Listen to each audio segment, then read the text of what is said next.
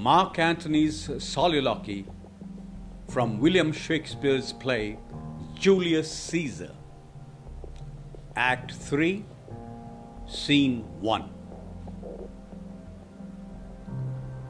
Oh, pardon me, thou bleeding piece of earth,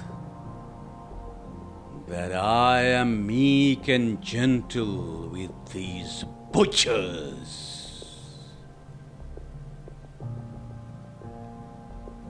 Thou art the ruins of the noblest man that ever lived in the tide of times.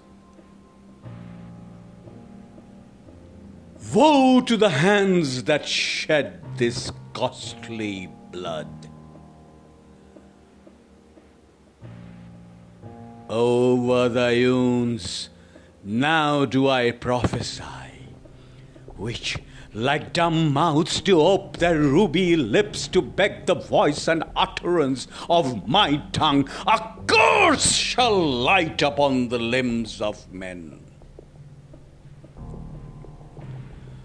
Domestic fury and fierce civil strife shall cumber all the paths of Italy.